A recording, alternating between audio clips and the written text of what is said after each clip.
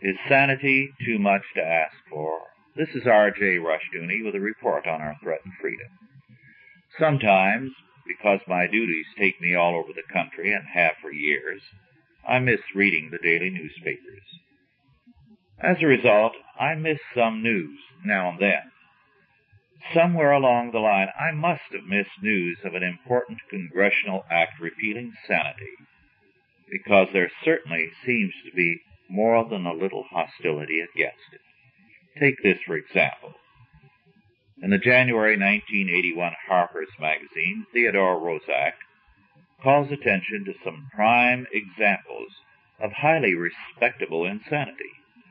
One prominent psychotherapist told Roszak over lunch that people sleep and die only because they have been mistakenly programmed to believe they have to.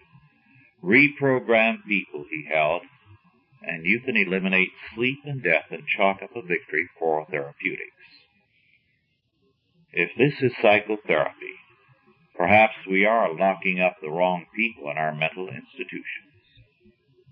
Now, obviously, God does not sleep nor die. But for a man to suggest that we can do the same is to assume that man is a God who has not realized his potential. This is, of course, exactly what many people are insistent on declaring.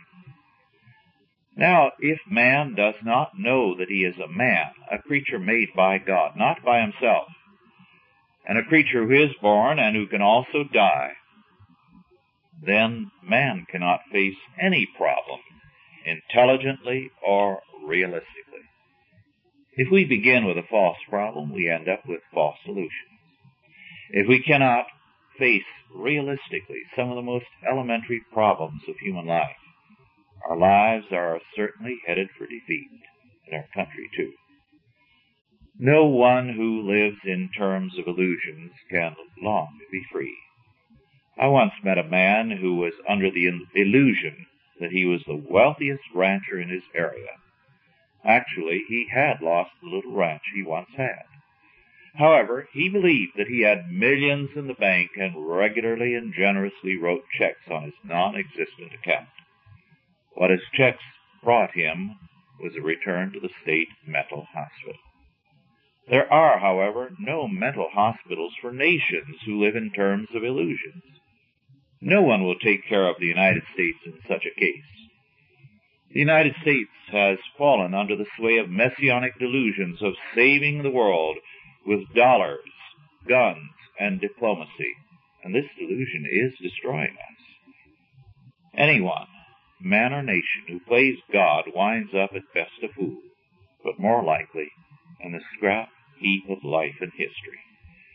We should not be surprised that the United States is governed by delusions when a prominent psychotherapist thinks we can program men out of sleeping and dying, and when so many of us live lives daily in terms of false hopes and active delusions. The world is not what we wish it might be, but what God made it to be, and our sins and shortcomings have brought it to be. We cannot change the world until we begin to live in terms of reality, God's reality, not our illusions. Are you living in the world of soap operas, television-made, or Washington-made, or in terms of God's order? This has been R.J. Rushdoony with a report on our threatened freedom.